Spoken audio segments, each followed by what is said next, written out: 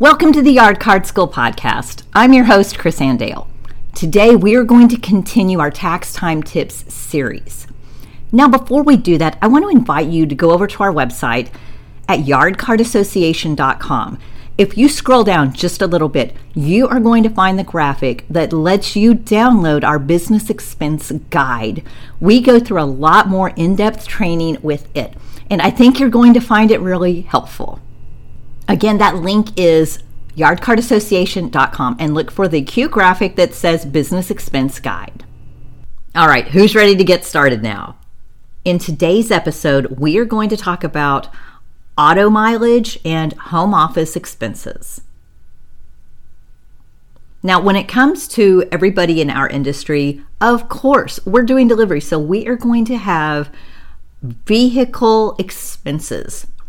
Today, though, I'm going to specifically talk about mileage because there's so many things to think about. And this can really add up on your tax deductions.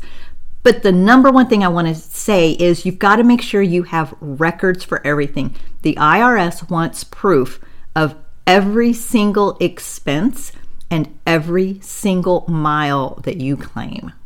So the IRS lets you do one of two things, but you cannot do both. You cannot claim your car expenses like gasoline plus your mileage. So you'll want to calculate which one is going to get you the better deduction. Most of the time, it's your mileage because you could rack up a ton of miles. And typically, depending on where you live, it's still going to be your best deduction. Now, for 2021, the IRS is allowing you to deduct 56 cents per mile. In 2022, this year, it's actually going to bump up to 58.5 cents per mile. Again, though, you've got to have meticulous records of this. Of course, you're thinking, yeah, of course, I know I'm going to get my miles based on all of my deliveries and pickups. But there's a few things you may or may not be thinking about. Number one, what if you took a trip to buy supplies, whether it's at Home Depot, the $1.25 Tree, Dollar General, Walmart, Target, Party City? If you actually drove your vehicle for a business-related reason, like going to get supplies, maybe you went to the post office or UPS to mail some signs. If it was a business-related activity, those miles also count. Now, one of the most frequently asked questions I get when it comes to mileage is what to do if you're delivering more than one sign at a time. So let's say you've got 3, so you've got a route. What you get to do on that is deduct the entire time that you're out for that as long as it's business. So let's say you're going to A, B, and C. So you drive over to A, that mileage counts. Then you drive over to B from A, that mileage counts. Then you go from B to C, that mileage counts. And then let's say after C, you drive back home. All of that is counted. If you do a one-off where you go and you just have one delivery and then you come home, boom, that counts. So when you're doing your routes, that's where it's a bit more complicated and you want to make sure you are being very aware of your mileage. Now, real quick, let's do an exercise.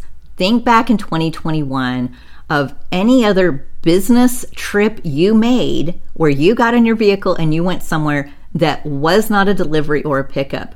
Maybe you met another yard carder and had lunch. Maybe you met them and picked up or sold some signs. What is something you can think of right now where you actually drove your vehicle and did something for your business?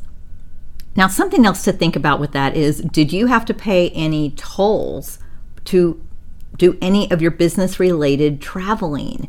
Those are also tax deductible. So make sure you look through your bank statements and your credit card statements and look for each of these line items.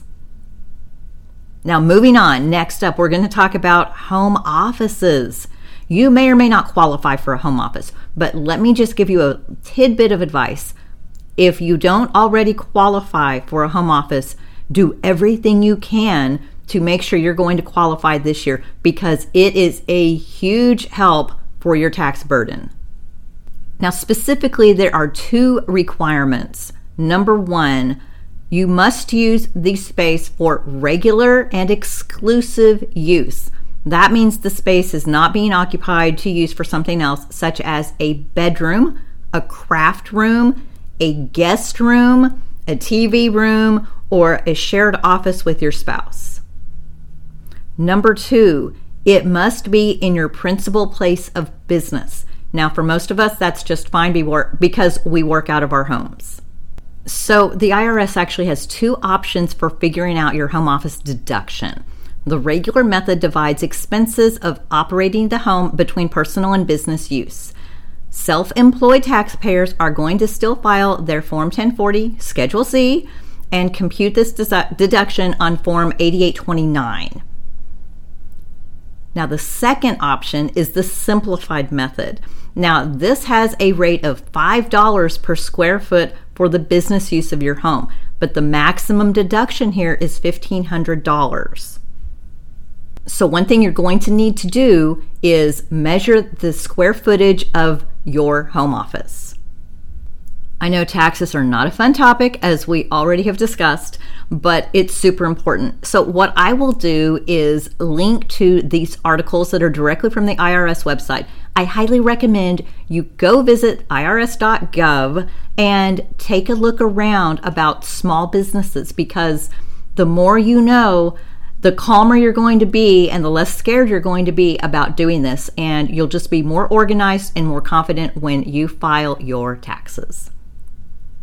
I hope this has been helpful, and remember, you can go over to our website at yardcardassociation.com, scroll down just a little bit on our homepage, and you'll see the graphic for Business Expense Guide, and sign up for that. It's a free download, and you'll also be able to get our spreadsheet template and a more deep dive training that we have recorded for you.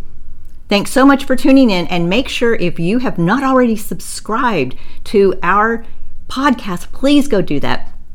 It's how you can show your support that you want us to continue doing this. Also, if you're not following us over on Facebook, please go over to Yard Card Association and give us a follow. We like to do a lot more trainings and tips and tricks over there. So everybody go out, have an awesome day, and we will see you in the next episode. Cheers to your success.